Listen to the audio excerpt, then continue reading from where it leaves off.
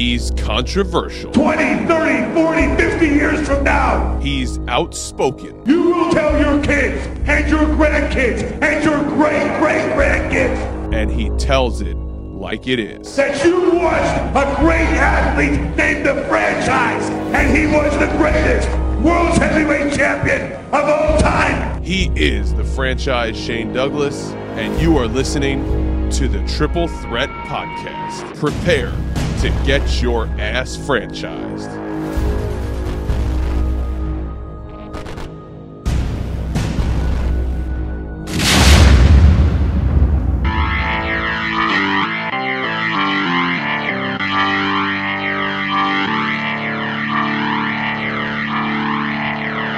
In the tradition of Jack Briscoe, of Dory Funk Jr., of Terry Funk, the man who will never die.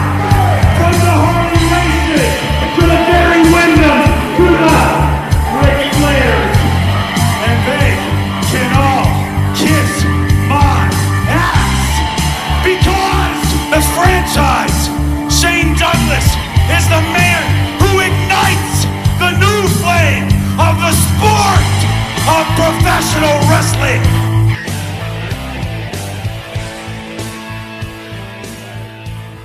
Well, this is the Triple Threat Podcast, coming to you live here from the two-man power trip of wrestling podcasting network and the podcasting empire that holds in this group of people on the line tonight. Of course, if you didn't know by now, my name is Chad, and as always, on the two-man power trip, I'm joined by my tag team partner, the one and only John Paz, and for 37 weeks on the Triple Threat Podcast, our co-host has joined us through thick and through thin. He is the one and only Franchise Shane Douglas. Shane, welcome to episode number 37. 39 years in the business, I didn't think I aged that much, but 37 episodes of this, I think I have, but a labor of love because I really enjoy the stuff we talk about. And I think we had a chance to really put a unique perspective on things that many in the quote unquote real world with the fake news mainstream media may not get. And I challenge anybody listening to the show, to anything we talk about on the show, please feel free to Google it and verify or try to detract from anything we say on this, certainly what I say on the show. And you may just end up educating yourself a little bit in the process. It's exactly right, and that's because I want to just kind of take a brief minute here just to remind everybody what kind of show you're listening to here. Of course, with the two-man power trip, every single week on our show, we bring to you, long-form, hard-hitting, very informative wrestling interviews. We're not like every other podcast where we cover, so-and-so happened on Raw, this happened here, this happened there, yada, yada, yada. We literally get a new guest on our show every week and have different content. But with this show, the object of this show is to not only kind of educate you on the life and career of Shane Douglas, but also other things going on outside of professional wrestling. And if you've been with us for 37 weeks, we've handled tragedies. We've handled a lot of kind of, the quirky side of the, quote, fake news.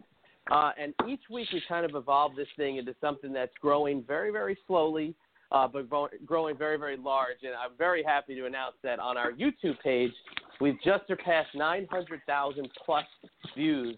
And we have 100 of the Triple Threat Podcast videos on that YouTube page. So, Shane, just kind of showing you the reach of what this show has done. We're almost like, in a way, kind of like ECW, where that little engine that could, but in 37 weeks, I think we've really covered a lot of ground. Well, I think they call it like the tortoise and the hare, right? You can be the fastest between the two, or you can be the little engine that keeps on chugging along. Look, the one thing I'm impressed with is the feedback that I get from the fans on Twitter. It's very painfully obvious that they get it, that they're getting the information. I don't care about the 7 billion people on the planet. I care about the people listening to the podcast, that they're getting the information, they're dissecting it, they're ingesting it, they're understanding it, and they're getting to the point where they're beginning to open their eyes. I remember what happened for me in college when my professors pointed out to me certain things. You start realizing that maybe everything isn't exactly like we're being told it is, that maybe it's something different. So to hear those numbers to me is impressive.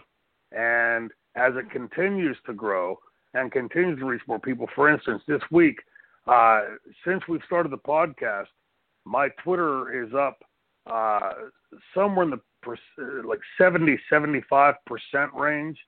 So clearly people are following and paying attention and listening. I have yet to get any negative feedback on Twitter. The fans that are interacting are coming back with all positive reviews, and for me, that's a great sign.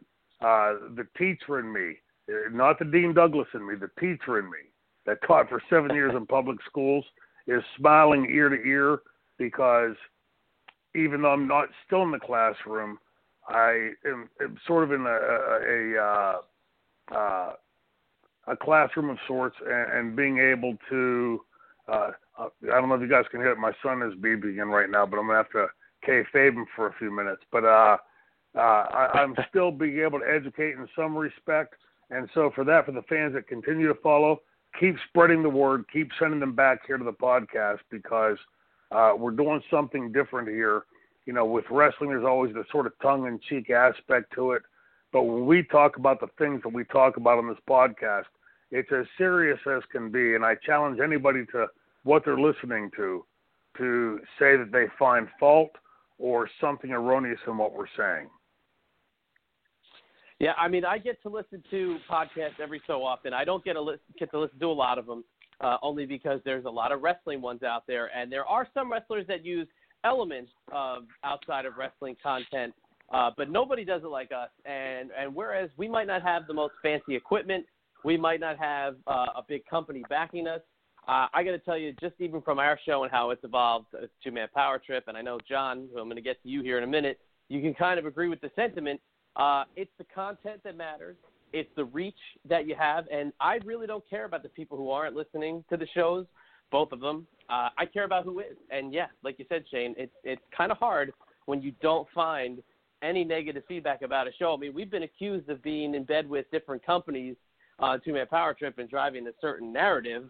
But besides that, you know, I can't say this show has ever not reached an expectation. Every week it's something I look forward to. We get to talk about things outside the box. And even though we do cover current wrestling, it just makes me realize how much I hate that. So, you know, I digress and we move forward. Absolutely. Keep plodding forward. That's the name of the game in anything in life and in this. But, you know, like I said, I've been impressed with all we've done.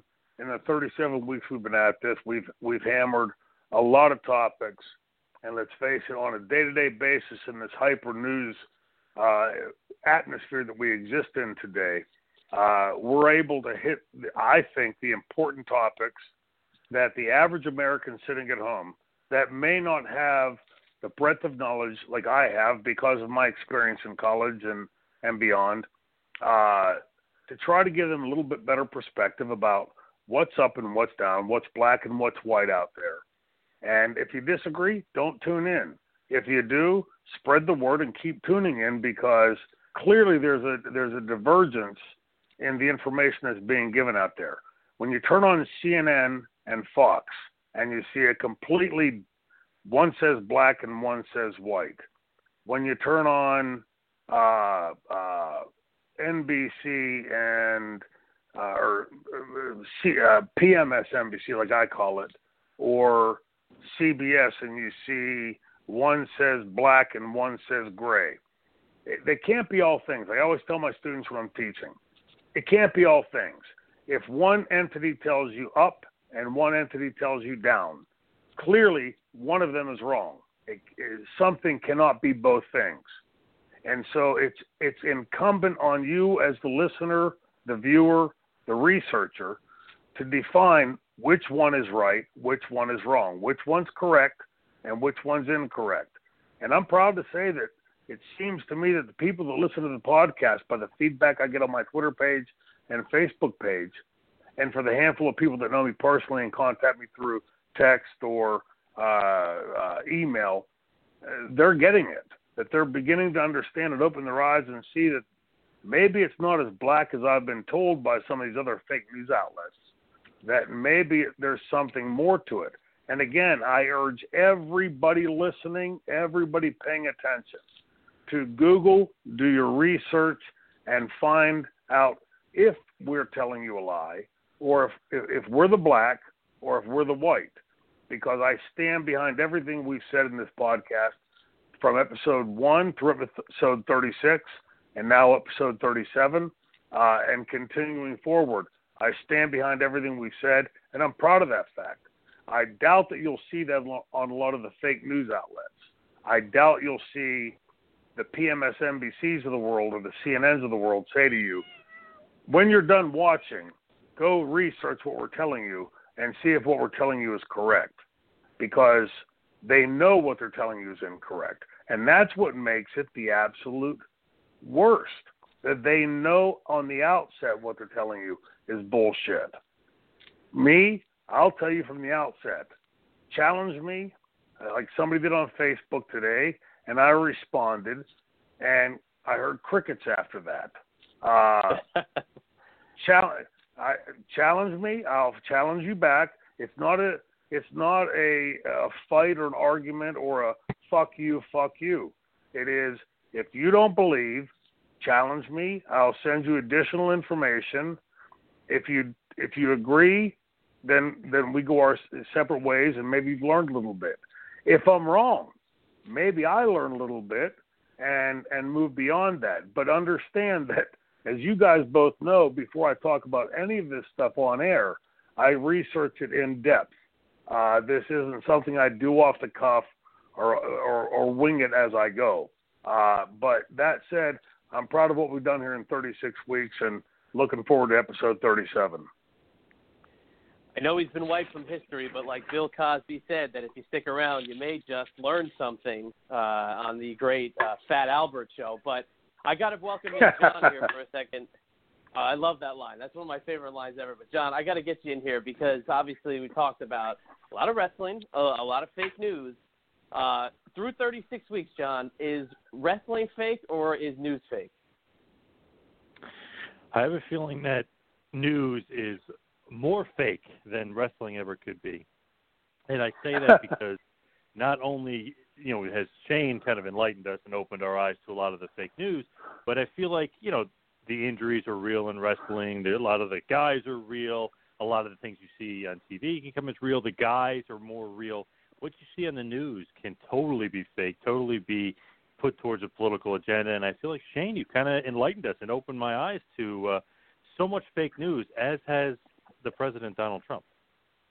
Well, JB, thank you for saying that. But honestly, I was the same way. When I was a young man, growing up in Pittsburgh, Pennsylvania, I would turn on the news, whether it was CNN or the local 2, 4, 11, the CBS, ABC, NBC affiliates, and then later Fox. I took the information that I saw in a 10 or 15 second or 10 or 15 minute segment and thought, well, that's the news. They wouldn't lie to me. And then as I got older, I began to realize there's a shitload of liars in the world, and everybody has an agenda. When I first broke, and I had Dominic DeNucci with me this past weekend, and I know we're going to talk about this a bit later, but in Batavia, New York, and I can't tell you how many people came to the table to see him, excited to see this real legend. Like I said, we throw the word legend and icon around too much in the business and too freely. Dominic DeNucci is the real deal. I mean, this is a guy who's been there and done it for 50 plus years, if not more. Just a tremendous guy. But, what we kept hearing from the fans over and over again was, something along the lines of, well, I used to think this, but, and then fill in the blank. And to me, it was a confirmation of what we're doing here on the podcast. We don't have the multi-billion dollars it would take to compete against any of those fake news outlets. But what we do have is the truth. And if we hit 100 people tonight that listen to it and get some aspect of the truth, that's 100 people more than yesterday. And it has to start someplace, because we're not the only ones out there doing this. And this is the thing about the internet. People have always heard my criticisms of the internet, that Johnny or Susie in Mummy's Basement can put out an opinion, and it carries some level of weight, especially if you don't like Shane Douglas. Then if Shane Douglas says black and little Susie or Johnny in Mummy's Basement hear it's white, they say, well, it's white, because I hate Shane. He's an asshole. But when you take the time to read, that's the validating factor. When you take the time to research it and dig into it, not just you go to the website you always go to and, aha, there's my validation, I found it. Dig. Like I tell my kids, dig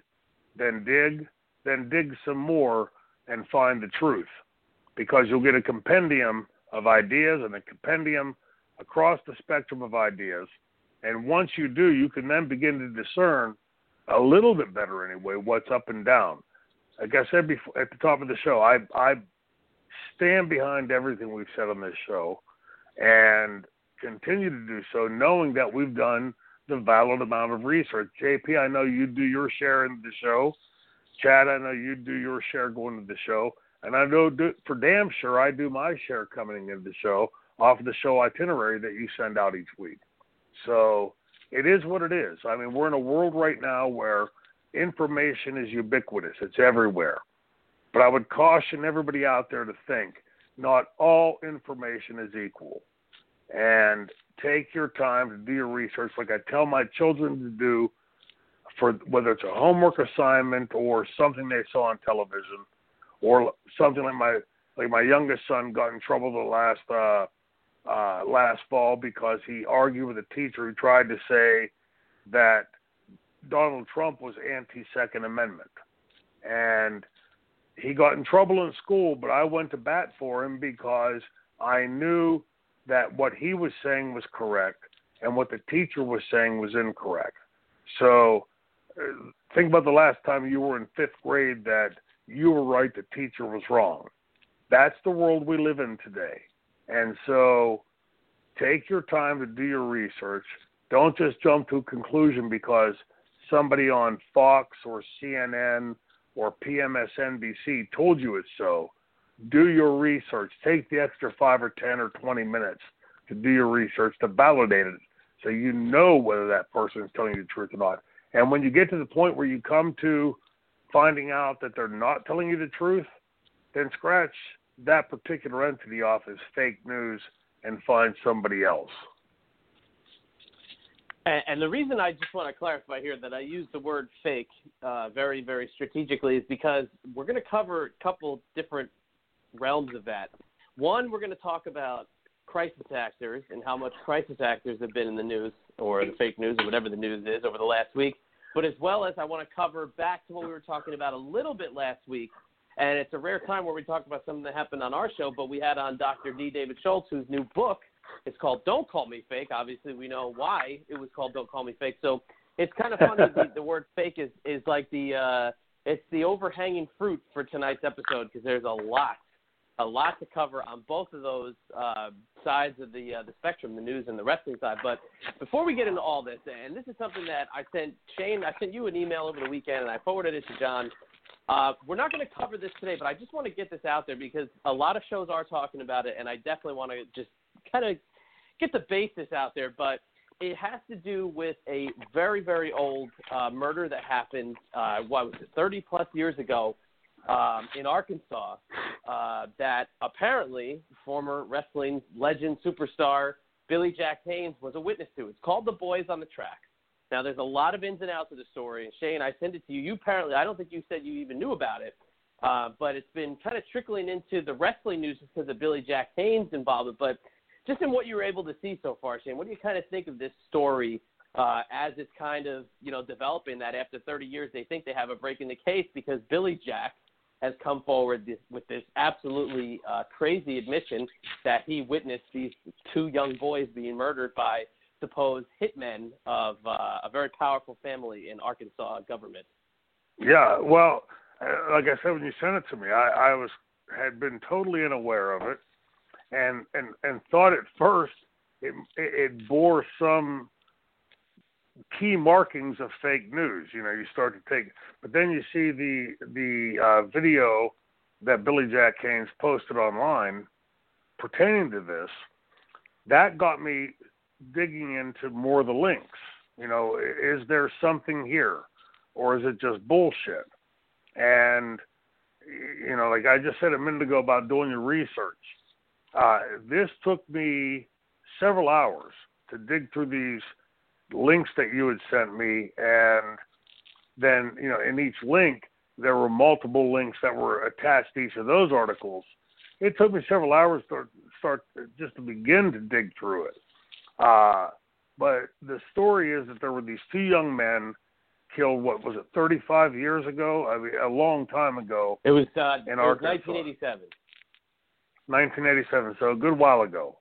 And that these murders had sort of taken on mythical proportions. I had never heard of them before. And yet, there's a story that, according to local news reports, has taken on mythical proportions in the Arkansas area. Of the murders on the railroad tracks, or the two boys murdered on the railroad, on the train tracks. It just, you know, and that sort of keeps lurking you in deeper and deeper. Billy Jack Haynes' video states that he was, after having been addicted to pain meds for quite some time, became the muscle, as he terms it, the muscle for drug entities in the area. And, you know, I want to say up front, just so everybody gets a feel for where I'm going with this, I know Billy Jack Haynes only in the sense to say hello to him, have seen him in the dressing rooms here and there. Our paths hadn't crossed that much in wrestling, but he, in watching the video of him talking about these murders, claiming that he witnessed these murders and that he had gone to local authorities and local private investigators working with the families and gave them names, substantial names. I think, correct me if I'm wrong, but in the article it says he names lawyers and several high-ranking people. And then he talks about this criminal entity, this criminal family entity in Arkansas politics. And when you read through the article, it really sort of takes on life of its own, naming Barry Seal, who was the subject of a recent movie played by Tom Cruise. And, you know, this sort of story meanders around. But then, at first, it sounds like total bullshit. But then you sort of scratch below the surface, and you get to where he talks about, like with Barry Seal, for instance, he talks about how he was involved and knew that certain things were going on in private airfields, and how there was the interaction of a plane. There's, like I said to you in the email that I responded to, there's so much countervailing information that this would take you weeks and weeks to dig through. But in the day that I had, less than that, really 12 or 14 hours tops, to really dig through this, there are so many countervailing pieces of information that the first thing that jumped out at me is Billy Jack just repeating information that he heard from this recent movie about Barry Seal, and other things that over the years have been in the news as whether a conspiracy theory or whatever. But then you dig below that a little bit, and you keep going, and you begin to find pieces of information of the investigation about how the authorities, after the one gentleman whose name escapes me at the moment, had filed for an insurance claim on a plane that went missing, that out of Oklahoma, I believe, and the owner of the plane claimed that he was part of the Oliver North conspiracy to send arms to Central America against the Sandinistas in Nicaragua. Like I said, this gets so convoluted. Like I'm trying to dig the information out of my brain. But he files this insurance claim, is paid off on the insurance claim, and then years later, a cop or somebody in law enforcement is driving by and claims that a gust of wind blows a door open. As soon as I saw that, I thought, this sounds like Dorothy from Wizard of Oz. And claims that he saw a plane that turned out to be the missing plane that the original insurance claim was filed against. And it starts to take on all the feelings of a counterintelligence operation. When all these pieces are in place, it's such a coincidence that you have to begin to ask yourself, is this just insanity bullshit, or does Billy Jack know something more? And I will say this up front in the fairness of all the information out there, that the information I always heard in the business about Billy Jack was that Billy Jack tended to be a bullshitter. But in digging through these stories and these links, several pieces of this information begin to jump out as involving the Bushes and the Clintons, the high political powered Arkansas family. Does that make it true? No. It makes it something worth digging into and looking at and asking questions that heretofore other people may not have asked. But the links that you sent me, and I'll try to post them on Twitter and my Facebook accounts tomorrow, but and you'll see, if anybody takes the time to dig into these articles, you'll see that there's several links attached to each of these stories and each of these articles that take some time to dig through and sort of discern through. The question I came up with at the end of reading all of the articles and all the links that I clicked on was, what would Billy Jack Haynes have to gain by going public at this time? It's not like he's written a book. It's not like he's written a movie and trying to sell a movie to some studio. What would he have to gain? And what gets lost in the midst of all that is that some 30, 35 years ago, there were two young men that were murdered. And in that murder, the local investigator involved in the deaths said that they were killed by a passing train. They must have smoked some pot and fell asleep on the tracks and got killed by the train that came along. Subsequent autopsy showed that was not the case, and yet nothing more came of that. And according to the article that I read, this gentleman was later assigned a higher-up position in the government by Bill Clinton.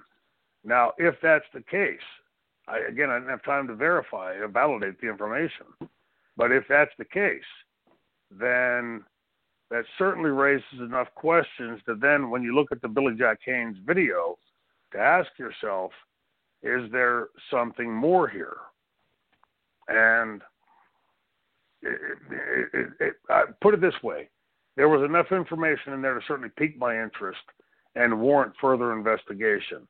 Like I said to everybody, I'll post those tomorrow on my Twitter and Facebook accounts.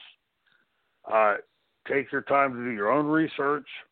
And what's the key phrase what's the name of the email that you sent me, Chad? What did I call that one? I don't remember. But did I say Boys on the Tracks? Is that what I said? Boys on the Tracks. Yeah, Billy Jack Haynes Yeah. and Boys on the Tracks. And I'm sure your own links will come up, if not the same links. But probably the same. Boys on the Tracks. Yeah, take the time to do some research and ask yourself some questions. And as an undercurrent to all of that, don't accept what the mainstream media is offering you, what the fake news is offering you as the information. Dig into it yourself and forge your own opinions. But the information is there.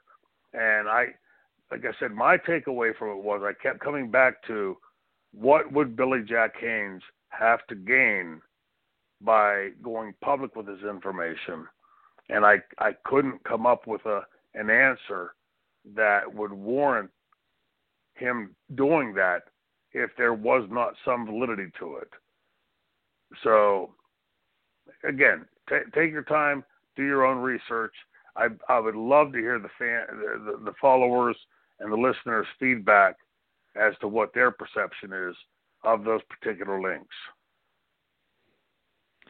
Now, I'm not going to say Billy Jack Haynes is lying or is crazy or anything like that, but when you look at the dates that he worked, he was in the WWF in 1987 working for Vince. Yeah. He was in Detroit 2 days earlier before the death. He was in Detroit, and then about 4 or 5 days later, he was in Utah wrestling for Vince. So, I mean, there might even be some dates there where he wrestled in between that week where it wasn't really specified, or maybe somebody didn't have those dates or whatever. But it just almost doesn't work out with the dates, because he's in Detroit, then he's in Utah, then all of a sudden he's all the way in Arkansas. Is there any possible way, I'm just not saying that he's making it up, but is there any possible way he might just be a little crazy? Absolutely. Like I said, the information I always heard on Billy from several people who knew him, names shall remain unnamed, was that Billy was a bit of a bullshitter. But if you go back to, and this just happened today on my Twitter account, the stud buffin, Joel Gertner, somebody had asked a question, and Joel Gertner fed back a screenshot of that particular show that this person was asking about. And I'm sure if you went back, all this information is now archived, as best I know. That if you go back and say, okay, well, Billy Jack Haynes was in Detroit on this date and in Utah on this date, was there enough time for him to be in Arkansas at the place of these deaths? And if not, then you pretty much know Billy Jack's bullshitting. I haven't had the time to do that research yet. But again, I go back. I can't, in a million different ways I try to look at this. I can't try to figure out, other than just give me some attention. And if that's the case, then he truly is more insane than I heard he was as a bullshitter. But if the schedule proves that he was someplace else on those particular dates, then we know the answer. But if there's a gap there, then it just creates another question mark that should pique your interest as a researcher, if you're really interested in the truth, to dig further to find out what more may have happened. And this is how research is done. This is what nobody likes to hear, but there's no button you can push and say, is Billy Jack telling us the truth or is he lying? If it were that easy, everybody would be a researcher. But this is, I know, based on what I saw with Joel Gertner, and last week somebody else had asked a question, and another fan had responded with a very detailed list of, well, so-and-so is wrestling in this town at this time, and he wrestled so-and-so. So I'm guessing there's ample information out there to dig into to find out, was there a space big enough for Billy Jack to have been between those two places? And then the next question would be, is there confirmation that Billy was in both of those places? So if it says Shane Douglas was booked to wrestle in Pittsburgh tonight and in Los Angeles 2 days from now, would that give Shane Douglas enough time to be from point A to point B in between and point C being Los Angeles in between. That would be the question. Again, I didn't have time to dig into it that deeply, but I was intrigued by what Chad had sent with those links because I had been completely unaware of anything about this story until Chad sent it. And my first thought when I first got it was, this is bullshit, because I never heard anything about this. And then I started digging in and reading it, with one eyebrow raised, and okay, this is going to be garbage. But then as I kept clicking on more and more links and taking me to other places with validating information from local media at the time of the murders and since then, it really begs the question, again, back to what I said. What does Billy Jack have to gain from this other than trying to put notoriety on himself? Completely possible. But me personally, I wouldn't put my name in the middle of a murder investigation, especially one naming the Clintons, where people have a habit of dying in the midst of being involved with them. I would be very careful of doing that. So I don't know. It seems strange to me on the surface, but in the few hours that I spent yesterday digging into this and over the weekend, it certainly seems strange to say the least. And that's why I just wanted to take this time to kind of get an overview of the story, because people are talking about it. And since we all did look into it this week, I wanted to at least bring it up. So maybe at some point we can kind of dial back and really dedicate a huge stretch of time to kind of looking at each thing and doing almost like a independent Triple Threat podcast investigation. Covers both sides of the tracks. I hate to use that pun, but it covers, wrestling. It covers investigating. It covers conspiracy theories. It covers a lot of stuff that I feel like we do a really good job with doing that. So we'll circle back to it, folks. I just wanted to get a little bit out there about it. So we're going to turn a little bit more serious now, and I want to get, or as Lance Storm would say, if I could be serious for a moment, I just kind of want to turn the attention. There you go. There's a little Lance Storm nod for the week. But we got to get into a little world news. And obviously, the Florida shooting that happened, we covered last week. Some things were coming out about it. Obviously, a little more details about the responding came out. And the Broward County Sheriff's Office, Deputy Scott Peterson, had resigned/retired after the Broward County Sheriff suspended him after it was discovered that he did not enter the building to engage the shooter. So that, if you watched that press conference, Shane, I'm sure you took a gander at it. The way the sheriff went through the full review of how the deputy did not go in, it gave me chills. It was chilling to hear the way he said it. What do you?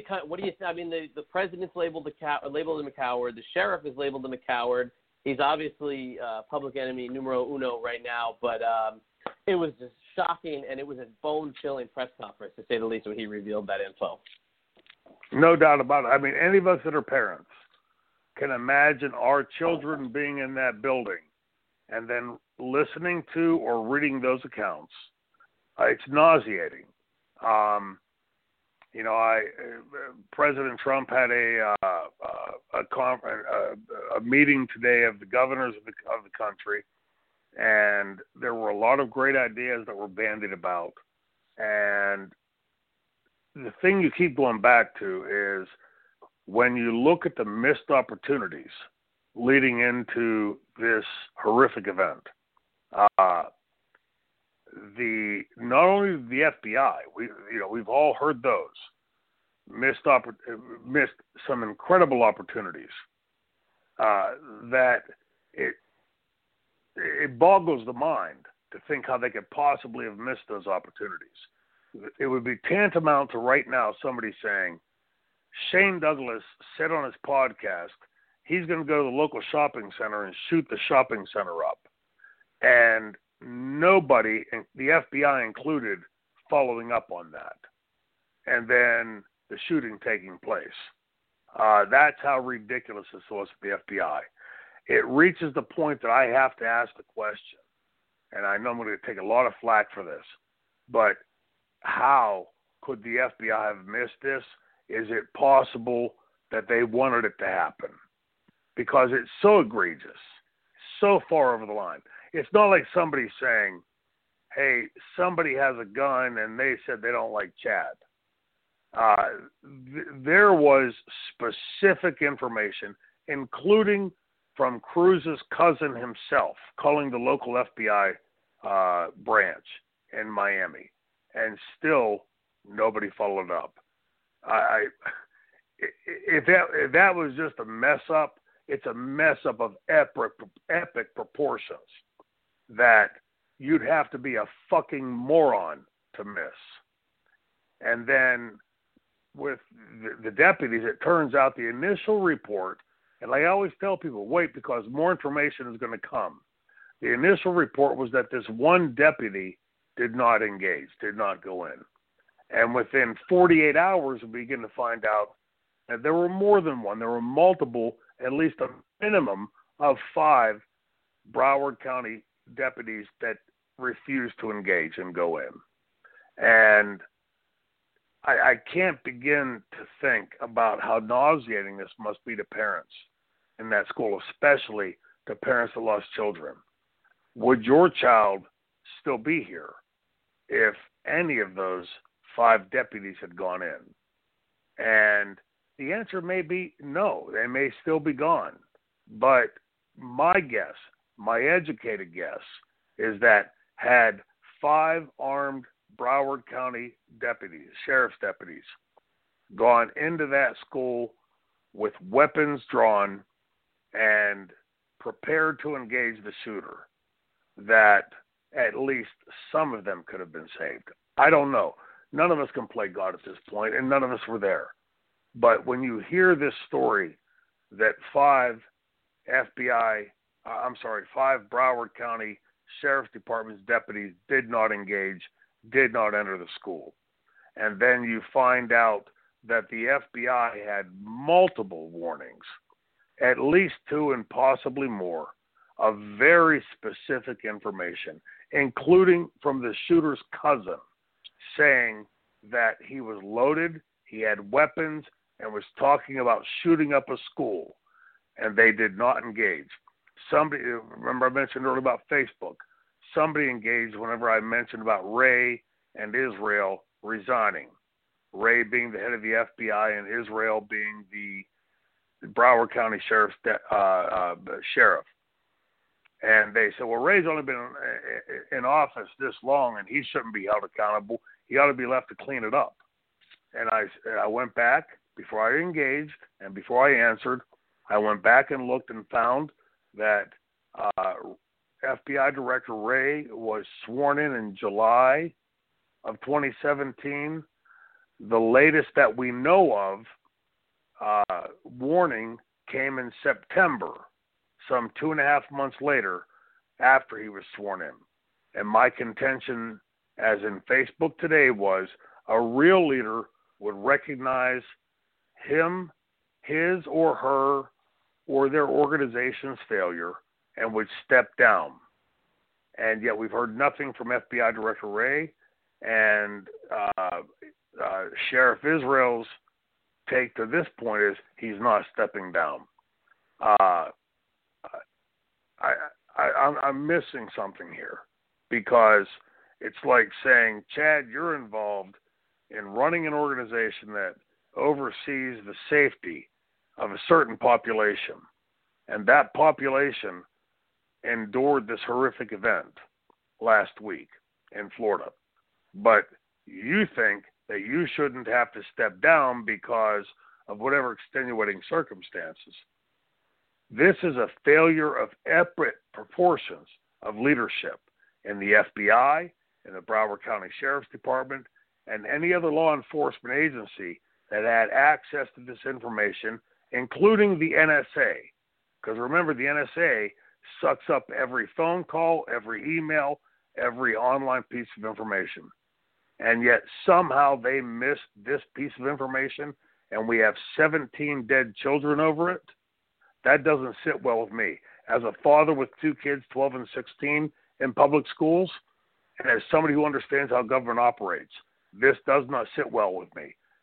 Christopher Wray and Sheriff Israel, you should step down today for the benefit of the government and the agency that you oversee, and to try to help the healing in this community in Florida. Enough of this. Show some leadership quality. I mean, and Sheriff Israel, like I said, he suspended other deputies. Obviously, Peterson was the first one that we really knew about. And, although, like I said, that was a very chilling press conference, you got to be held accountable for your men. No doubt. And whether or not he should step forward and be held accountable. I mean, that's what you would think, a general would do. You know what I mean? He would step forward and be the one who a good one. Right. A good takes one. The heat. Yeah. Because obviously there's either some kind of lackadaisical training protocol, there's some kind of misnomer in the communication process between their people, but he just can't go unscathed. And I think what they're trying to do in terms of the media is they're trying to, and this is just my personal point of view, is we're kind of trying to weigh him up about almost like how the guy from Vegas handled everything. And whereas he was right there in the front and he handled a lot of bullshit that was handed his way by the different conspiracy theories and the people who were throwing information that wasn't released, blah, blah, blah, blah. I think now that we're trying to put these guys on a pedestal and overlooking the fact that there's some kind of problem in their protocol that as the head, as the chief or the sheriff, he's got to be held accountable for his actions. Well, look, I mean, where you work. We've all worked in institutions. The culture comes from the top down. So if Shane Douglas is running Organization A today, and you would think, instill my culture, my philosophies on that organization over the tutelage,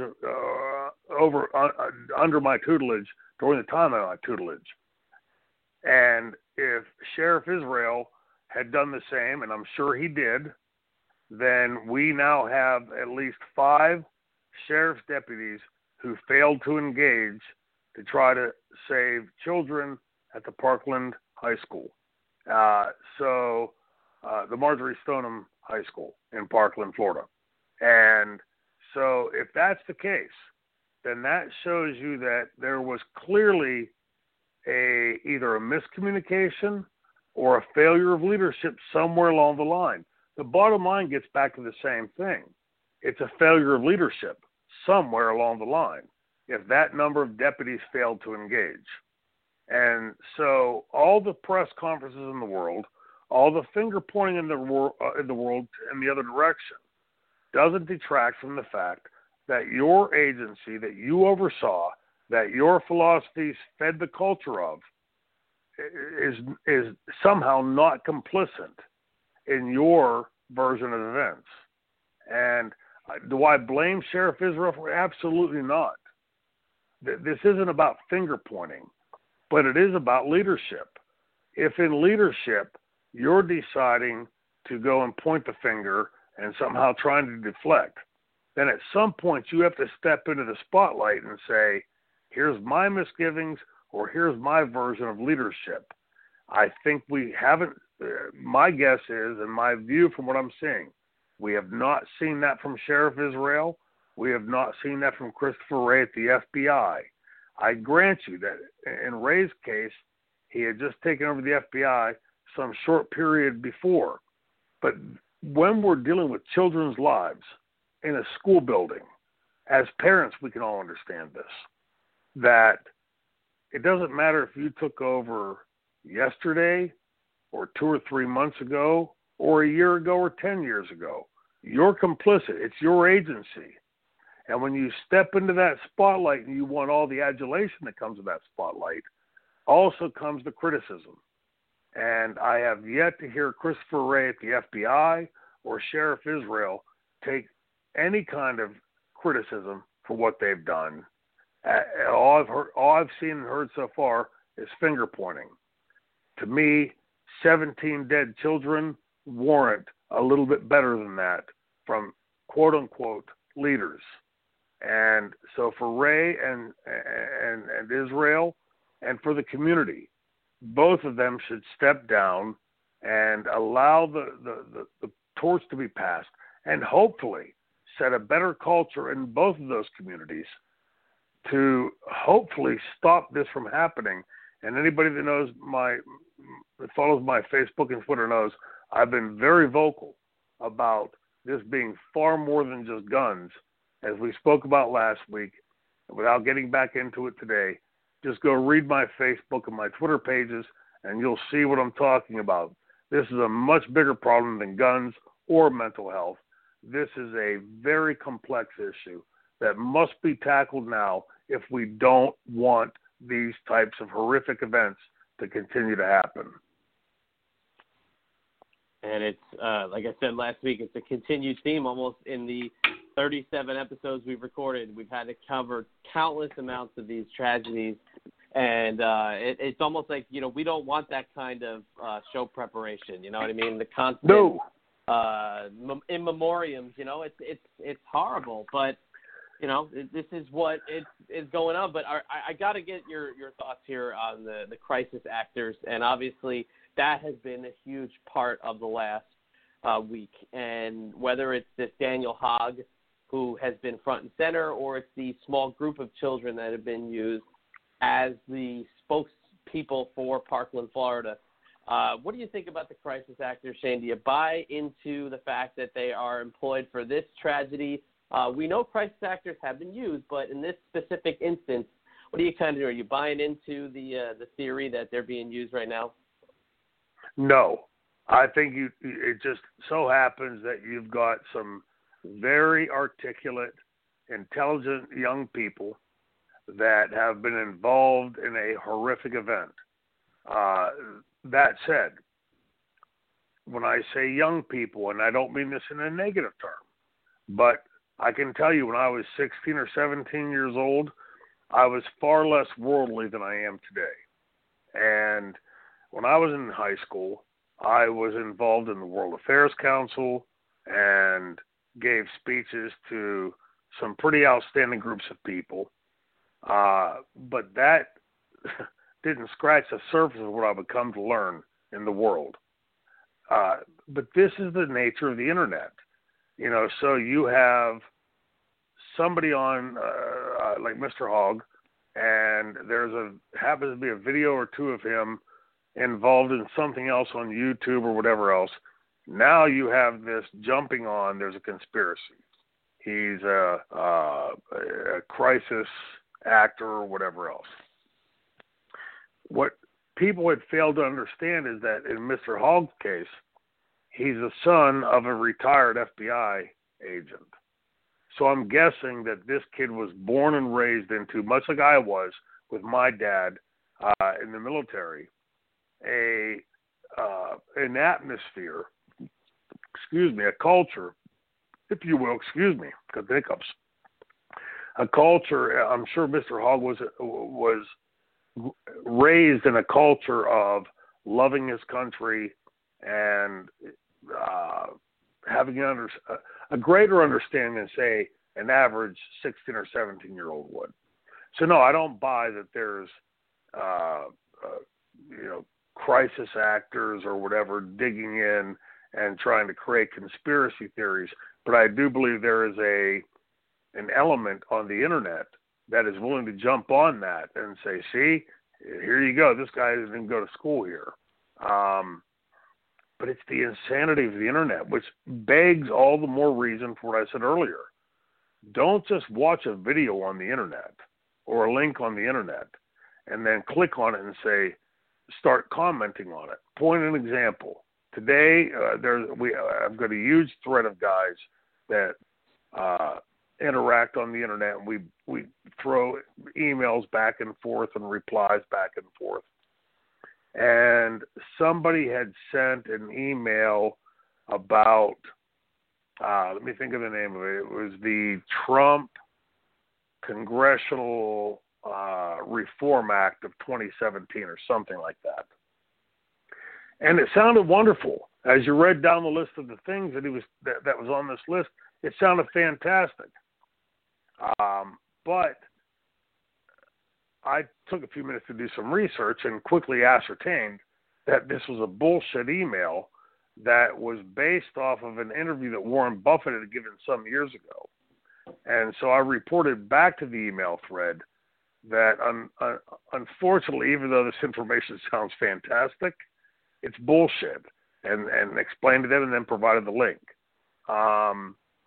You can't just take whatever information you have on the internet. I read it here, and therefore it must be true. You've got to be, even more so than I was as a kid growing up with ABC, CBS, and NBC, 3 networks, and maybe the local newspaper, 4 pieces of information. Today we have, the average person has hundreds, if not thousands, of pieces of information at their fingertips. And if you're not intelligent enough, skillful enough, diligent enough to dig through that and try to figure out which is real, which is bullshit. And to me, it goes to the heart of what is fake news, that there's so much information out there. It's so easy to manipulate based off of just the header. I'm NBC News, I'm CBS News, I'm ABC News, I'm CNN, I'm Fox News. And therefore, you should believe every single thing I tell you. I know better. And yet, I think the vast majority of the American population yet does not know that. And as back to your original question with crisis actors, although we know this has happened in other places, I have not yet seen evidence to suggest that this is definitely happening in Florida. And because the nature and heinousness of what has transpired there, I can't dig into that. Now, if some more information comes out, I'll do additional research and dig into that. But me personally, speaking for Shane Douglas, the information that I've seen, based off of Mr. Hogg having a YouTube video where he seemed and his friends seemed to be a bit disrespectful to a lifeguard on a beach, as much as that turns me off, it doesn't lend validity to he's a crisis actor. And so to date, I've seen no evidence of that. And I think it does a disservice to the overall argument and discussion of what exactly has happened here and how best can we fix it. If anything, it detracts from that and muddies the water and makes it more difficult to find a real solution. It's amazing the amount of footage, the amount of quote facts people can throw at you these days, because for this young man, Daniel Hogg, I mean, his whole life was put on blast within one day, and he's made the media rounds. And yeah, like you said, maybe it's just a case of a very articulate young guy and a group of articulate young people. I know that might be hard to believe based off of wrestling fans that are around that same age that we've heard a lot of chatter from. So there are some intelligent young people out there, but it's a shame where it's been, just dissected, and whether or not it's true or not, obviously I can't say yes or no. We can have our own opinions, but it's just crazy how far it's gone, because it took on a life of its own at the end of last week. What do you, just listen to this conversation we're having. We've got a podcast where we're talking about some pretty intense information and dissecting it, and having declared up front that we do diligent research into the information that we're digging into. And yet, even to us, there are question marks about the information that we're discussing. So think about the average American sitting out there who came home from work today, working 8, 10, 12 hours, trying to decipher whether or not the piece of information they're getting on whatever fake news outlet they're getting it from, if it's true.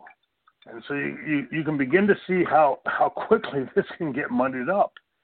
It's a real mess.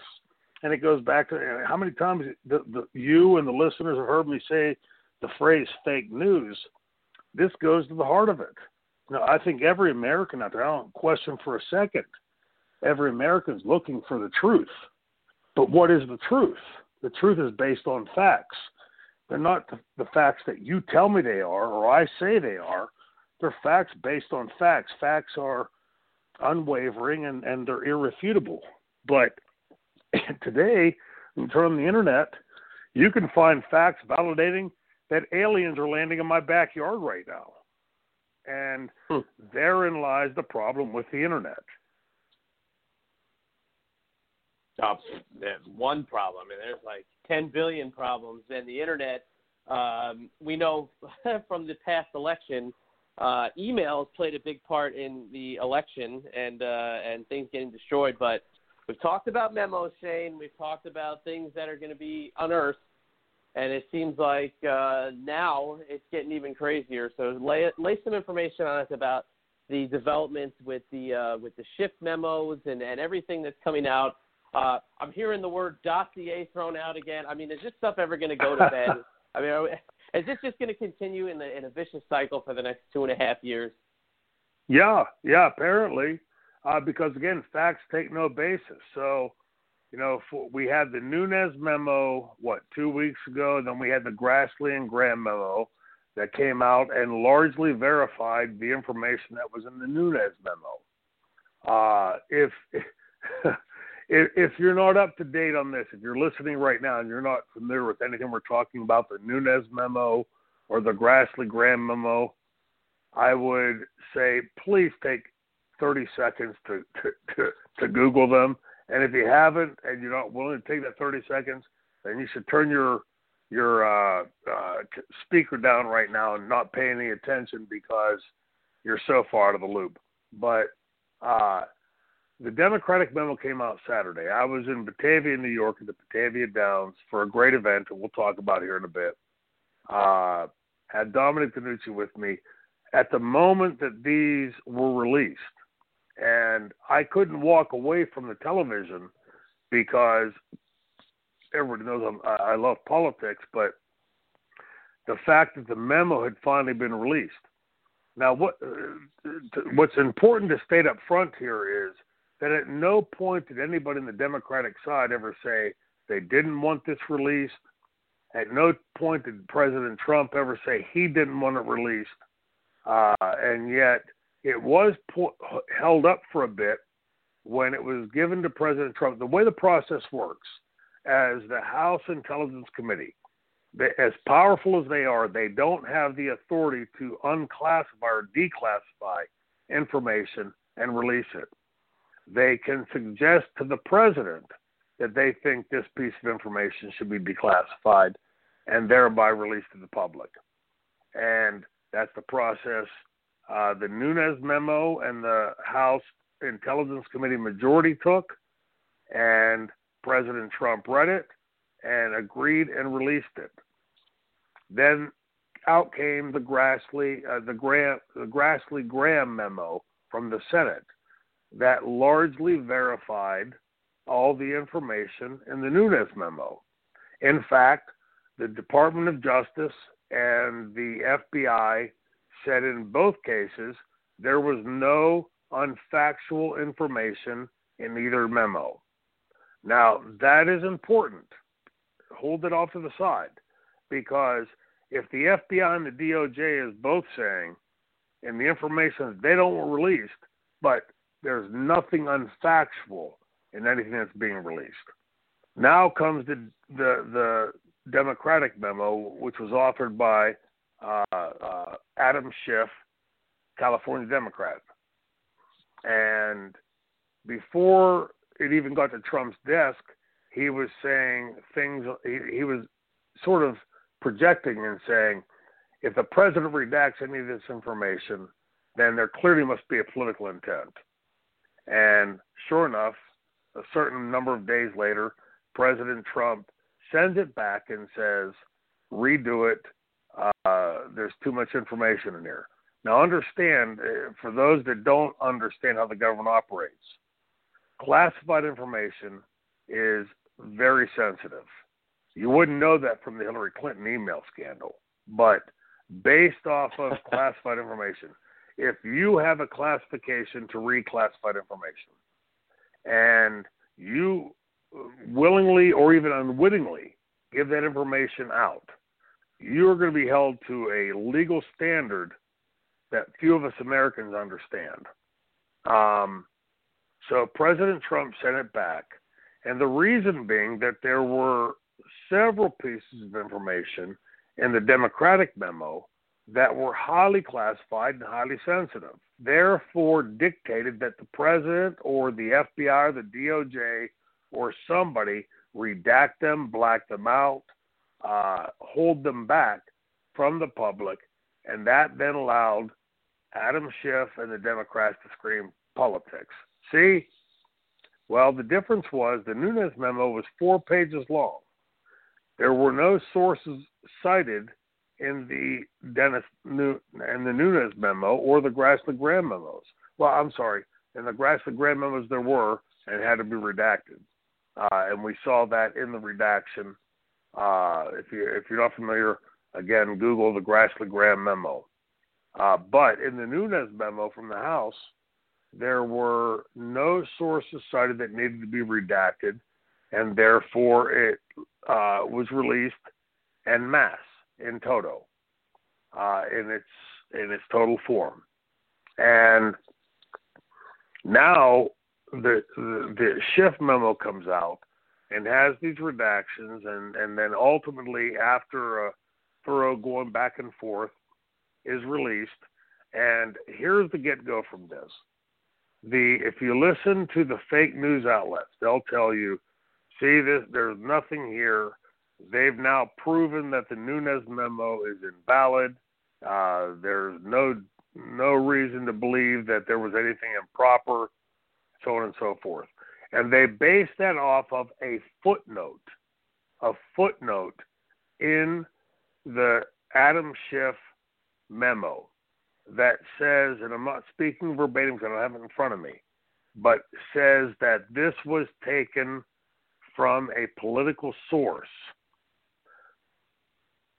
And that was then taken to the FISA court as a piece of information to obtain a FISA warrant, the most difficult warrant to obtain in the country, to then spy on a guy named Carter Page, who was loosely associated to the Trump campaign, and therefore gave the NSA, the CIA, the FBI, the intelligence apparatus of the United States of America the right to then listen into, dabble into, and pay attention to, with all their apparatus, to the Trump campaign. Now, why that's important? Again, there's so much information I'm trying to keep straight here in my head. The reason that that's important is that in a footnote stating that this was political in nature, that the Steele dossier was obtained from information that was political in nature, I would contest that that is a little bit different than saying in a highly contested, hypercharged campaign, as the last presidential campaign was, that is the same thing as saying to the FISA court, by the way, FISA judge, this information was obtained from Hillary Clinton, paid for by the DNC and Hillary Clinton, funneled through a law firm in Washington, D.C. A footnote stating that this was political in nature hardly suffices to give you, in the midst of that hypercharged campaign, the taste of what that really is. It would be tantamount to being in a street fight, fighting for your life, and then saying, by the way, the information you've gotten in this fight was charged in this way or that way, but we can't name a name or say where the source of the information came from. And in the midst of a U.S. presidential campaign, in America, there is no higher office. to suggest that this was not important or noteworthy to mention to a FISA court judge in obtaining this warrant to spy on a political candidate that, oh, by the way, the information comes from the opponent of that candidate is a farce. It's a joke of fucking epic proportions that anybody can see through if they don't have a partisan bone in their body. Now, when you look at this and you say, you know, for those, like I've said before, for those of my friends on the other side that think there was no big there, and that footnote sufficed in answering the FISA court's information, ask yourself right now if in 2 years from now you would feel comfortable with President Trump doing the same thing to the Democratic candidate in 2019 and then putting in a footnote that it was merely, even though they know it was Trump doing it and Trump's FBI and Trump's DOJ doing it, if they felt comfortable saying merely political in nature without naming Trump, who was running against that candidate at the time. This doesn't pass the stink test. And that the Democrats, Adam Schiff included, are out there trying to defend this should tell America exactly what the Democrats are made up of and what the party now has become. This is absurd. Absurd. Ray Charles can see what's going on here. This is so absurd. It's the wrestling swerve. Every time you think it goes one way, there's a swerve and it goes the other way. So it's that classic story. It's just that there's continuing development. So what are your biggest takeaways from everything? Well, the first thing, I forgot to add in my last comments, was when Donald Trump Jr. was testifying to the House Intelligence Committee, in real time, there was information being leaked to the New York Times and the Washington Post in real time as he was giving his testimony behind closed doors to the House Intelligence Committee. Now, what is noteworthy about that is there was one person who kept dismissing himself from that hearing. His name was Adam Schiff, who kept getting up during the midst of this testimony, sworn testimony, by the way, kept getting up and leaving and coming back and leaving and coming back and leaving and coming back. Multiple times he left this, and the New York Times and the Washington Post were printing in real time what Donald Trump Jr. was testifying to in the House Intelligence Committee. Now, this moron comes out and says, wasn't me. Don't know what it was, but it wasn't me. Now, I ask you, if the three of us were in a meeting and hearing important information, and I kept getting up and leaving and coming back and leaving and coming back and leaving and coming back, and information that the three of us were hearing in real time was being disseminated to national news outlet agencies, you wouldn't look at me with a hairy eyeball? Could have been either two of you because you weren't on your cell phones. No cell phones were forbidden by law into those meetings. No electronics were allowed in those meetings, and yet this information was coming out in real time. And now Adam Schiff will ask America to believe him and his memo and what he's writing, as scant as the information in that memo is, and as controversial as that information is. Just trust him, because his name's Adam Schiff. And don't worry about that meeting, that hearing where all this information was leaked out that I kept dismissing myself from. Is it coincident? Could it be coincidental? Maybe. On a 1,000,000 to 1 chance. There's a scant piece that it could be by chance.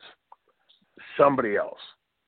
But in my experiences in life, if you're the guy that's getting up and dismissing yourself from that meeting multiple times, in real time, the New York Times and the Washington Post are disseminating that information, I find that completely hard to believe. And, you know, again, for people listening to this podcast, I would urge you to go back and investigate anything that I'm telling you about. When Donald Trump Jr. was answering questions to the House Intelligence Committee in closed doors, meaning classified, and this information was being disseminated to the New York Times and the Washington Post in real time. There was only one person leaving the room with repetition. His name was Adam Schiff.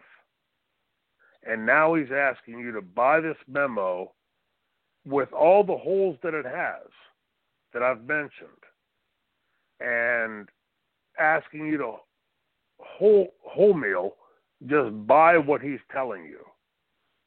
Knowing his history, I don't see any sentient adult can believe that. This guy looks like a fucking moron to me from top to bottom.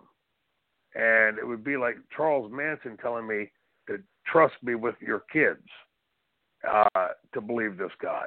I don't buy it, haven't bought it, and won't buy it. It doesn't pass the stink test. And until somebody can show me the possibility that somebody else was leaking that information in that real-time meeting that nobody else left, I'd say Adam Schiff is the finger to point at and say he's the culprit in releasing that information. He's violated his classification clearance, and it should be repealed immediately. But again, I urge you to go back and do your own due diligence. Don't take my word for it. Go back and research it, Google it, dig into it. If what I'm telling you is bullshit, call me a liar. If not, then look at Adam Schiff and call him a piece of shit.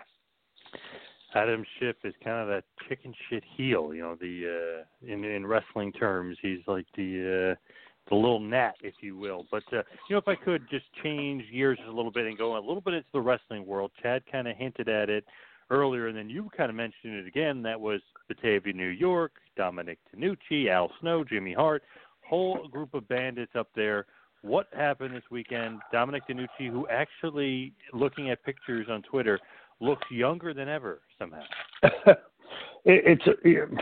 don't know what it is, or if I'm just getting older, but as I keep looking at, like Jimmy Hart on Saturday night, Jimmy Hart hasn't changed one damned iota since I met him.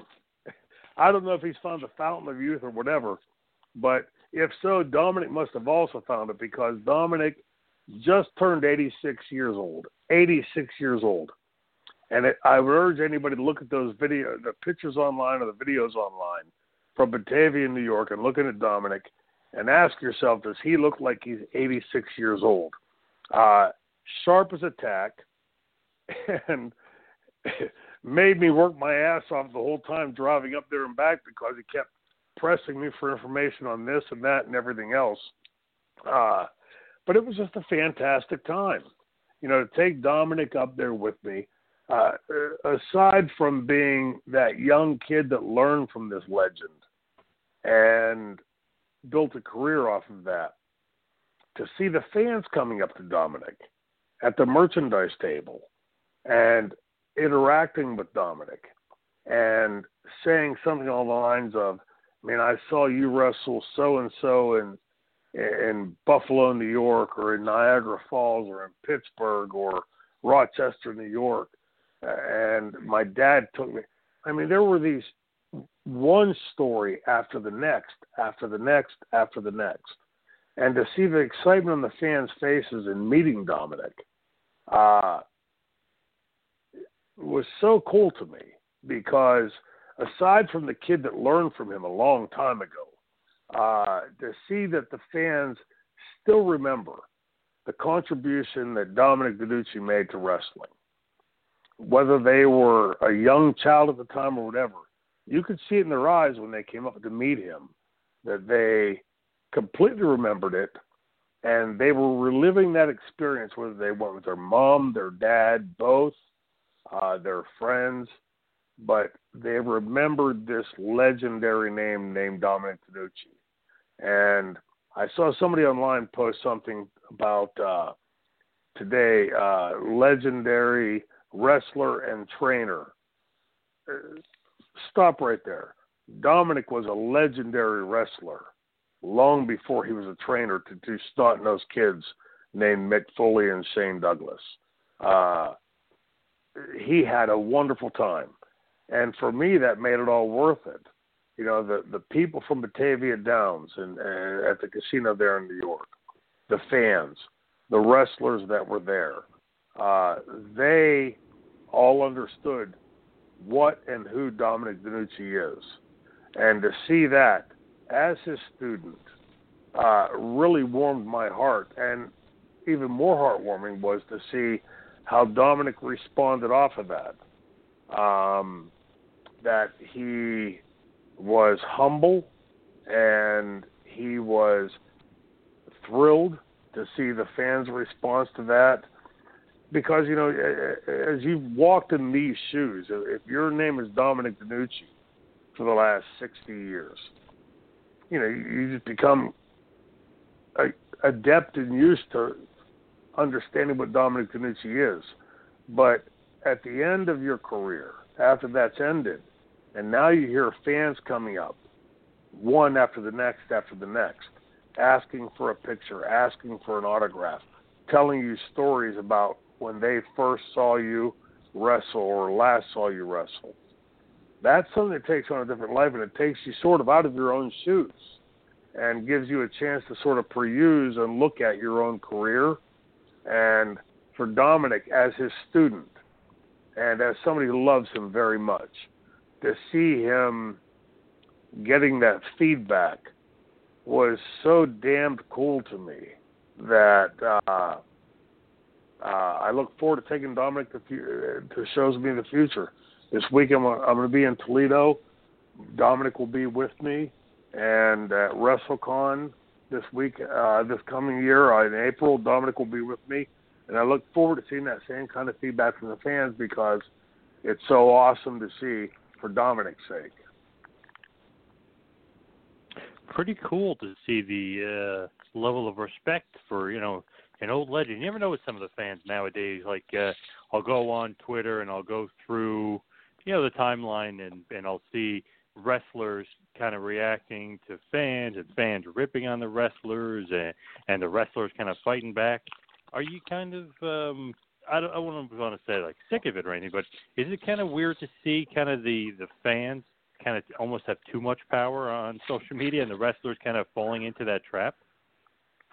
Well, I think so. If you don't know how to respond to them, my experience with the fans is, you know, yeah, you'll have your trolls. That's in any genre. But if you're the real deal and you are what the fans believe you to be, then more times than not, you're not going to have that same kind of problem, because if somebody chimes in and says, well, Dominic DeNucci wasn't this or wasn't that, you know, for the trolls, then you're going to get a bunch of fans come in and say, are you fucking crazy? Dominic DeNucci is a 5-time World Tag Team Champion. Dominic DeNucci is a former heavyweight champion. Dominic DeNucci is a silver medalist in the 1956 Olympic trials. Dominic DeNucci trained Mick Foley and Shane Douglas, and on and on and on and on. So they sort of get shot down in their own, you know, in their own bullshit. But this, in a nutshell, goes back, JP, to what I've said all along, that the internet gives, you know, look, I'm an idiot in a million ways, but there are certain things that I know a lot about. Politics being one of them, the wrestling business being another.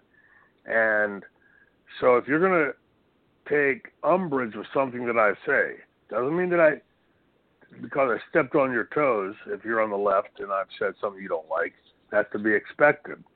But if you're going to attack something that I've said and say you're wrong, and you said this and this and this and you're wrong, don't expect me to just kowtow and roll over and say, well, you're right, you're a troll and I can't fight back.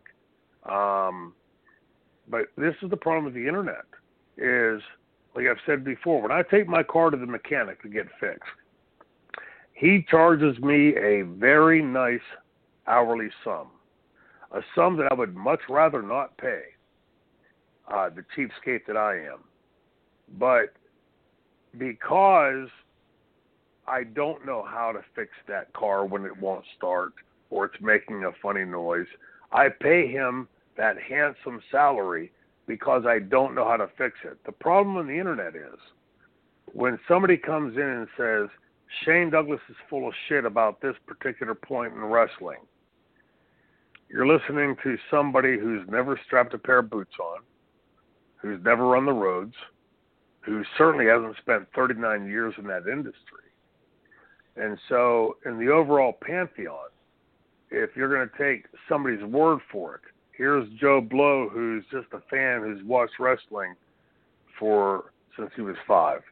Or here's a guy who has not only watched wrestling since he was 3, but then sought to make his break in that industry and made that break in the industry and endured that industry and succeeded at that industry for 39 years. Ask yourself which of those two you would think is more believable. But the problem is the internet doesn't put a rating on it. They don't say, well, this is Shane Douglas talking. He's very believable because he's done all these things. And here's Joe Blow, who started watching wrestling 2 years ago and has never strapped boots on, etc. And he's not as believable. When you click on the internet, everybody's equal. So Joe Blow and Shane Douglas are completely equal in the eyes of the internet when you click on a link. And therein lies the problem with the internet.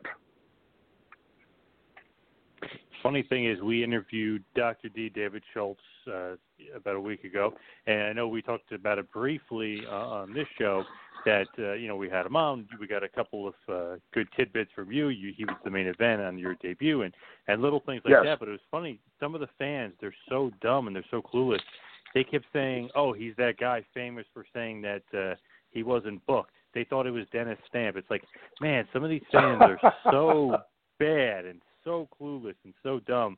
But I just wanted to mention Dr. D with you because there's so much about his career that, did he get blackballed? Did he get screwed? Did he get told to, slap John Stossel in the face? Was he really set up by Vince? I just kind of wanted, because we didn't really get into it too much last week, I just want to kind of get your view on it. Do you think that Dr. D. David Schultz was blackballed from wrestling? The story that I had always heard back then and completely ubiquitous throughout my career. I heard it from D. David Schultz at that initial show that I was at, and I've heard it consistent since, that he was told by Vince McMahon to slap that. He had no idea. Remember, back in this time, John Stossel was an unknown entity. He wasn't some nationally or internationally known reporter. David Schultz had maintained then, and every version of the story I'd heard since, was that he had been told that this reporter would be coming into the dressing room and asking him questions, and if he should step over the line of kayfabe, put him in his place. Well, as you interviewed him, you could tell, even at his age now, and I'm sure he's getting up there, David Schultz is a salty dude, a guy that can take care of himself.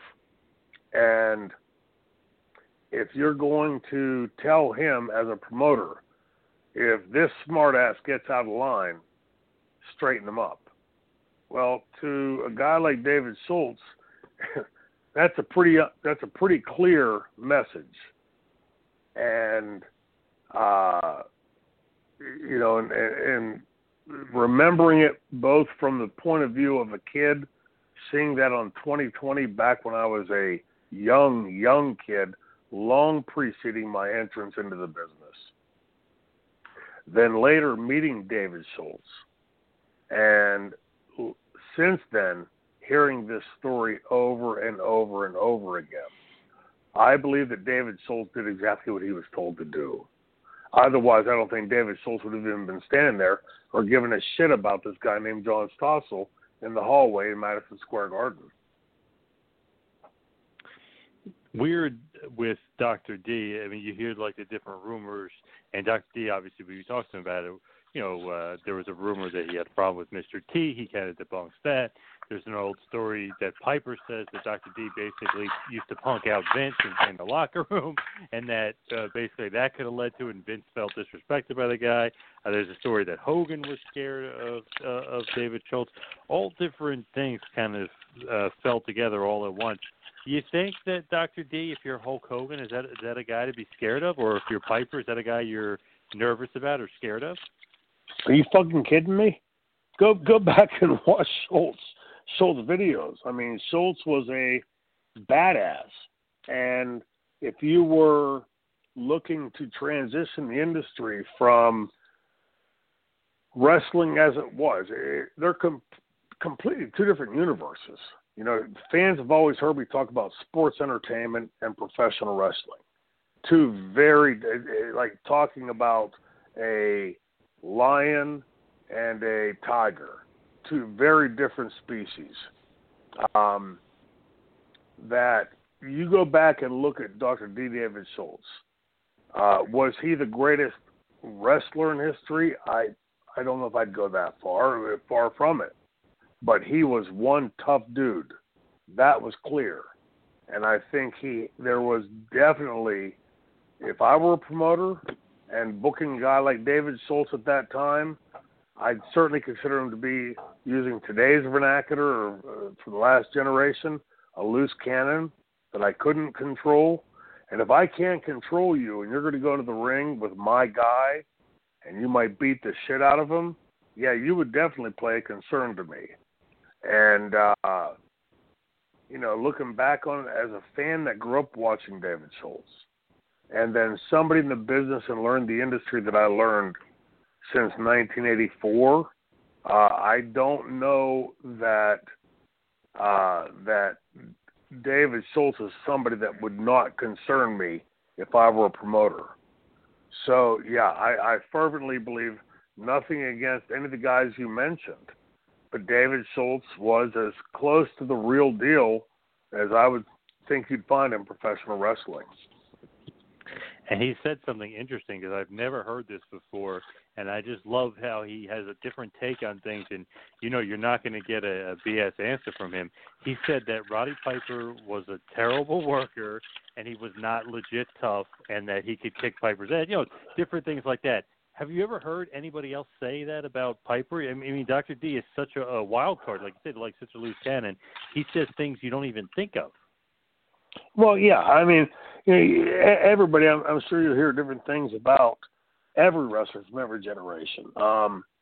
But each of us comes to this industry from different standpoints. And, is this one tougher than that one? Who knows? The only way to find that out is to put those two guys in the ring together. I saw that Schultz had talked about, him having, what he said was 15 or 20 minutes or 10 or 15 minutes, per show, whatever. I don't think it was that much. But that's certainly going to help Roddy Piper get over. No question about it. But that Roddy had subsequently, over the years and over the decades, supplanted that with some pretty damn good performances, I think speaks for itself. If you said, well, taking Shane Douglas, if you didn't give him the time to talk in the promo, would he be as over as he was? That's a question mark that nobody can answer because none of us can go back in time and answer that. Because the fact of the matter is, Shane Douglas was given the microphone to talk over those years. But the thing with Roddy Piper to remember is that he had proven himself over not a day or a week or a month or a year. He had proven himself over decades in professional wrestling to be what he was proven to be. Now, does that mean to say he was tougher than Schultz? No, not at all. But it also doesn't mean that what Schultz said about him is true.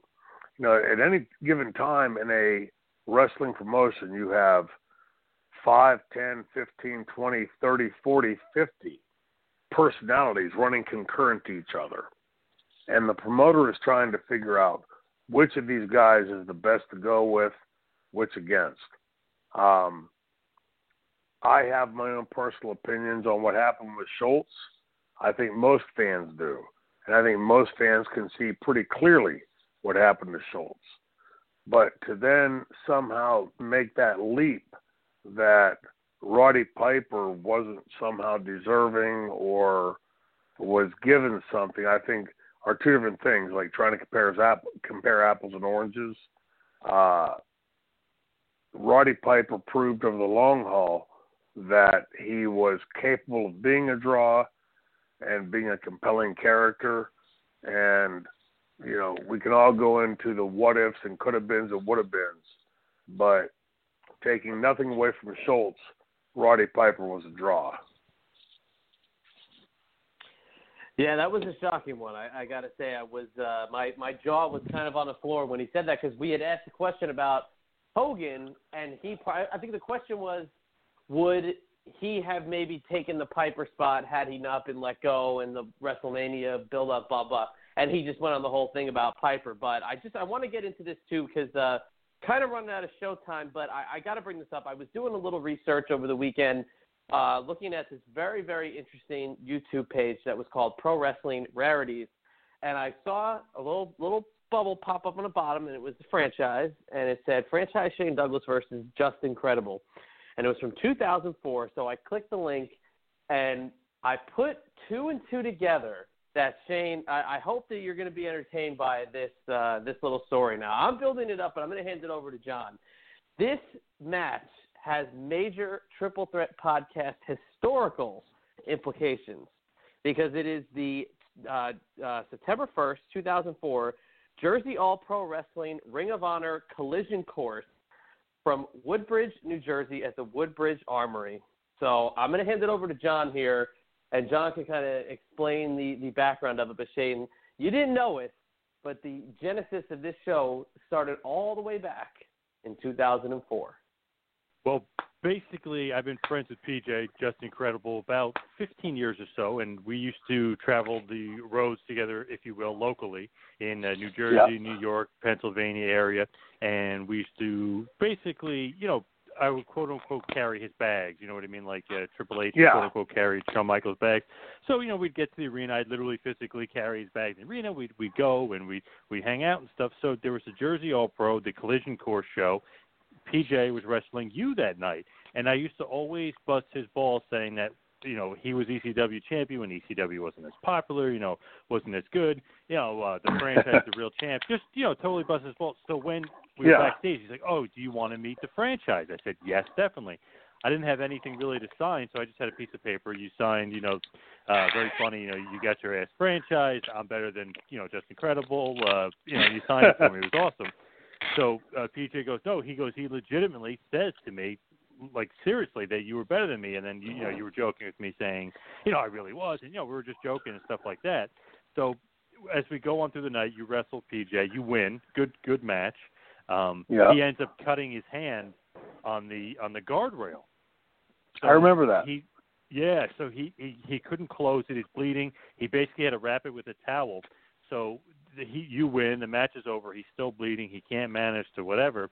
You come up to me. This is, I don't know, 3 hours later, 2 hours later. You pat me on the back. You remembered my name. I remember this vividly. It was crazy. You were like, hey, John. I said, yes, Francis. He goes, make sure you take PJ to the hospital or something because he can't get that hand closed. And I'm thinking to myself, well, screw him. I go, Francis Shane Douglas just remembered my name from 3 hours ago. That's crazy. So he ended up gluing his hand like shut, and it ended up being fine. You know, it was okay. But I just remember that vividly. I was like, that's so funny. And then in the car, he's like, what are you going to do for my hand? I was like, PJ's like, the franchise, who we just said is a better champion than you. I go, he remembered my name. I go, screw you. I mean, we're done with you for the night.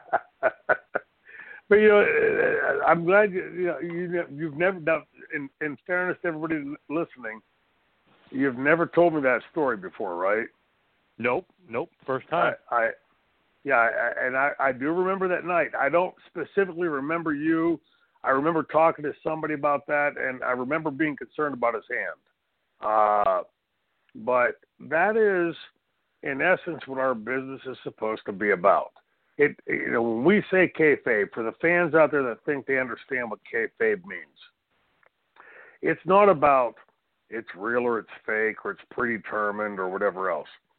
It's about us going out in front of the audience and performing what the audience wants to see. If the fans want to see, in this case, Justin Credible kick my ass or me kick his, whichever way, whatever it is, the narrative that the audience wants to see, we quickly ascertain that on a professional level in the ring between me and Justin.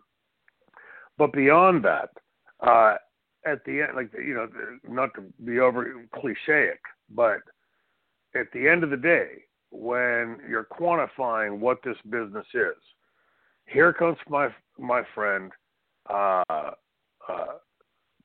Polaco, and his hand is cut pretty significantly. That significantly enough for me to be concerned. At that point, the franchise and Justin Credible characters go out the window. And it is, John, make sure PJ takes care of his hand. And, that is in essence what the business is about. It's not about us exposing our innermost secrets to the audience or our biggest fuck-ups to the audience, or we're all human beings like every one of you is a human being, with all the attributes and all the detriments that you bring to the table. That's the same thing professional wrestling is. We are a live, theatrical event that is trying to bring you your money's worth. And your money's worth being, in my estimation, is to help you forget about that 9-to-5 job, that next big bill that's due, that your husband's a jerk or your wife's a jerk, your kid is sick, whatever the case may be. When you walk in that building, professional wrestling, like any good entertainment genre, should help you forget about the travails of life. And that has nothing to do, you don't gain or lose if I say, fuck Justin Credible, PJ Polaco's hand. That's backstage. That's off the camera and away from everything else. The fact that the two of us went to the ring that night and entertained the audience, and then I turned it around. I'm sure PJ would have said the exact same thing to you if my hand had gotten cut. And that, to me, the truest sign of a professional as compared to, an unprofessional or somebody who doesn't understand or doesn't give a shit. That's what our business is built upon. I love that you remember my name. I was definitely in awe of the franchise that night. Obviously, we glued his hand. It was fine. It was that weird guardrail that ROH kind of had, where it was the like there would be an ROH metal, almost a metal piece with the logo on it. So I think that's what he cut his hand on. But in that time, and in early 2004 especially, Ring of Honor was really picking up steam. I mean, they were dominating. JPW was still big at that point. TNA obviously was growing, but there was an interesting vibe to the indie scene. You may not say it was as popular or whatever as people think it is right now, but the crowds were so big then, and they were so invested. Do you remember fondly about that indie scene at that point? Did you feel it was emerging? Yeah, no question about it. You could see, at that point, when you're immersed in the industry like we were, obviously, it's tough to look past next week or next month and see what's coming down the road. But there was an undercurrent that you could tell was anti-WWF, WWE. And all that gave rise to ECW in the first place is part and parcel that gave rise to Ring of Honor and TNA and, all the other indie wrestling companies out there that sort of somehow steered wrestling for a short while in a different direction. ECW veered it for a while. And then when ECW ended up going belly up, and all the stories all the backstories, I should say, that went into that. But there was clearly a need for something else. It wasn't that every fan was just going to go from watching WCW, ECW, and WWF to now just watching WWE because there's nothing else. Obviously, there was a bigger opportunity, I think, for something else to be offered.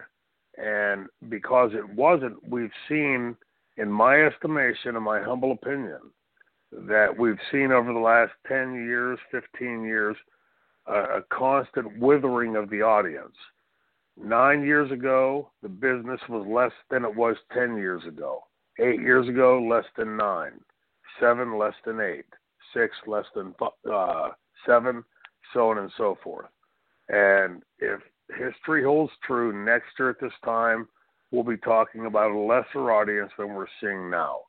That is a direct correlation, in my opinion, that there is less to be offered to the fans than was at the time you're talking about, where we had multiple different entities out there giving the fans multiple different flavors. When I was in high school, I worked at the custard stand. Some like vanilla, a lot like chocolate, and some significant number like the flavor of the day. And the problem with wrestling now is it's all vanilla or all chocolate or all flavor of the day. There's no alternative.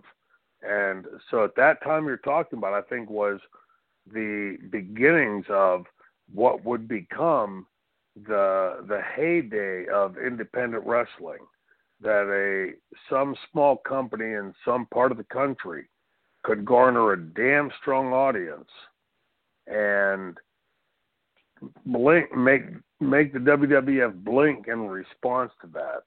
I think that started around that time because A, there was so damned much talent out there. B, there were so many companies out there. C, there were so many fans out there looking for something different, that all those things were going to converge at certain points, and they did in independent wrestling at that time. So many good top guys were around at that point, and just, for instance, just on that show alone, Shane Douglas, Justin Credible, obviously, throw in Balls Mahoney. Then you have guys that were the featured talent: CM Punk, Samoa Joe, AJ Styles, Christopher Daniels, John Walters, Slick Wagner Brown, and Dan Moff. So a couple really, really big guys that you may recognize. Some big names there. Yeah, I heard a few of those guys.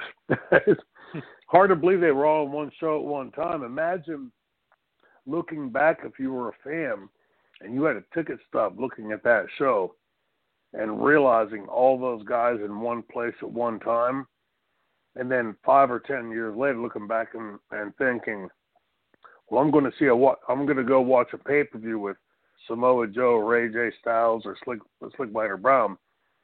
Doesn't matter that they were all in one place at one point 5 or 10 years before that. It just speaks again to me, what is professional wrestling? What is the industry? We've all come up in this industry. There was a point when all of us didn't know how to lace our boots. There was a point when we all started learning our craft. There was a point when those of us that excelled mastered our craft. And then there was a point where we all became draws in the business. I don't think that paradigm exists anymore. That night walking out of that building, your memories of the franchise worried about Justin Credible's hand were noteworthy. If you were a writer in the WWE, you'd say, that fucking Shane Douglas, he's a great guy. I'm going to make him a big star. Didn't matter if I knew my craft or not. If you were a writer at that time, you were going to make that happen because. And the business has become less about performance today as opposed to the edict that we got from upstairs that this guy named Shane Douglas should or should not be pushed. And fuck what the fans want. Well, that's the least part of the equation. But your story, I think, to me, tells the largest story of what is professional wrestling, what it's always been, and what has been lost in the WWE system. That is without a doubt. Now, I know Chad has been itching, and I didn't even tell him that I was going to tell you this, but I know he's been itching to talk about a certain member of your past that he's been really kind of, because I usually do a lot of the booking, he's kind of been on my case about it. He really, really wants a certain female, an attractive female from your past that was kind of a big part of your career. He really wants her a part of this show, and I said, hey, man, we got to go through Shane. He's trying to snake you right now. What do you think about that? What do you think about Chad trying to snake you? Well, let's see. There was the former Mrs. Boldface, italicized, underline the former Mrs. Shane Douglas. There was the ever beautiful Tori Wilson. There was the hyper insane badass beauty queen Lizzie Borden. There was the ubiquitous Francine, Queen of Extreme. So exactly which of these women are you talking about in my past? Let's just say she now has a shirt called the Booby Club, which is oddly enough, but it's Francine. What do you think about that? What do you think about, have you changed your mind at all about her joining? Well, I'll say it's about the shirt. I saw the shirt being advertised. I've already got mine, by the way, in the mail. But I hope that Francine has her insurance paid up, because it's all fun and games until someone gets an eye put out. And then everybody's wondering about who's going to pay the liability, right? But look, we've talked about this ad nauseam about Franny. Everybody's seen us online. Franny and I share an incredible history, but this being the realm of the franchise, I just don't see where Franny fits into the mainframe here. I mean, this is the franchise show. Franny's going to talk about a bunch of different things, and God knows about what rumors or stories she could tell. But this is the Triple Threat podcast with the franchise Shane Douglas, not the Francine show or the Queen of Extreme show. So I just don't see. I think what's more at work here is you guys are trying to pit me against the Queen of Extreme, and I just don't see a place for that in this show. See, now, I think that I'm getting ribbed by the both of you, because I have no idea what he's talking about, because if you recall, way, way back in the history of these 37 episodes, one of us, who's not Shane, admitted that he used to have a very, very, very scantily clad Francine pinned to his wall, and it wasn't me. So I don't know who's lobbying for what. Look, I mean, Franny's she's a happily married mother of two beautiful children. I'm sure she probably wouldn't even want to be on this podcast, because it has all things to do with wrestling and politics. Let sleeping dogs lie. What in the world do we have to gain by having Franny on here? A lot of young men's fantasies. That's probably it. We probably get the we're gonna nail the horn dog demographic if we grab Francine. Just a small aside, what I think is very funny about her inclusion now on Twitter and how active she is. You two are basically neck and neck with just how interactive you are with all your followers. But what I think is funny is that, like, if people share these, like, really, really, like, revealing memes of her or pictures and stuff, and, you know, she's very funny with her responses. I got to say, like, sometimes she's like, hey, you know, thanks. Didn't really want to see that one, but it's just very funny. But, you know, I guess as is, you know, with the wrestling business, if it's out there, it's immortalized. So Francine with the Booby Club, she's got a lot of new members, but there's only two important ones in that club. What young red-blooded American or British? I got corrected a lot of times today online. British or red-blooded foreign kid hasn't looked at Francine and went, wow, right? I mean, so that's a pretty ubiquitous, that breaks all the language barriers. But it's, if I didn't know better, I'd say I'm being set up that you guys are trying to work an angle to get the franchise to get that beautiful, voluptuous, hardcore, Queen of Extreme, hashtag ECW Diva Francine on here.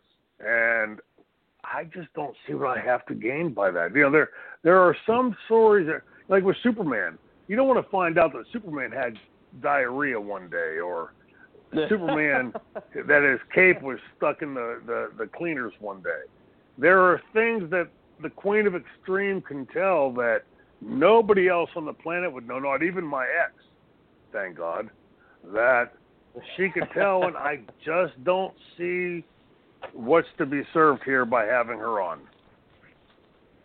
Well, you think you're getting blindsided. I think you two are ribbing me, and I don't know what John's thinking. He's just pulling this out of left field. So we'll all agree to disagree that there's more to the story. It's a developing story here, but that's going to be it for this week's episode. We covered a lot of ground. We actually didn't even get a chance to get to the Ask Franchise Anything segment, so next week we'll probably hit a cut, maybe one or two, maybe three, to make up for lost time, because the shows have been so jam-packed that we haven't been able to really delve into the AFAs as much as I think we would love to on the show. And, that's not necessarily a bad thing because there's a lot to talk about. But I just want to get into the plugs really quick here. If you like what you hear, you like the show, please subscribe to us in any way you get your podcast, whether it's iTunes or Spreaker or TuneIn Radio or Player FM or iHeartRadio or Google Play or Podbean, however you do it, or Podomatic. However you listen to them, you'll find us on there, whether it's Two Man Power Trip or Triple Threat Podcast. Download us twice a week, Triple Threat on Tuesday, Two Man Power Trip on Friday. We're very active on the social media. You can get us, John and myself, at Two Man Power Trip, and you can get Shane at The Franchise SC. And any questions you have for the show, like I said, for the AFA, please email them to thetriplethreatpod@gmail.com. I'm kind of thinking in my little brain here of some pretty cool promotion for an AFA, like almost like a highlighted AFA of the week coming up, because we've neglected it, and we got to get back to it. But I feel like I want to add an incentive for a really, really, really good question. So please get us those immediately to thetriplethreatpod@gmail.com. Of course, we've got our TNPT-Con coming up May 19th. You can get all the information on our website, which is tnptofwrestling.com, as well as find all the information on the Triple Threat Podcast T-shirts, which are available through Pro Wrestling Tees. You can go to prowrestlingtees.com/Triple Threat Podcast to get those. But if you're lazy and you're on our website, just go through the Triple Threat Podcast link. You'll get it there. Very, very easily done. So please go ahead and do that. And Shane, what we like to hear from you every week now is we get a little review of where you were last week, but now let's get a preview of where you're going to be this week as the franchise gets out there in the wild and does his thing in professional wrestling. Keep on grinding at it, right? But this coming weekend, this coming Saturday, I'm going to be up in the great city of Toledo, Ohio, and I will have a certain particular legendary icon, true deal, real as it gets, with me, named Dominic DeNucci. And we're running the roads. It's taking the franchise back to being a kid again, because I'm in a car running the roads with my mentor and genuinely nice guy that the fans are having a great time interacting with. So looking forward to seeing everybody up there in Dayton, Ohio. If you're not sure exactly where, check out my Twitter account tomorrow. Have all the information posted there. And for better, for worse, number 37, number 38 is coming next week. Toledo this coming weekend. What else can you ask for? You want to be smart, you come here. It's either that or you can listen to the fake news outlets out there or get your ass franchised. Thanks for listening to the Two Man Power Trip of Wrestling. What the world is downloading.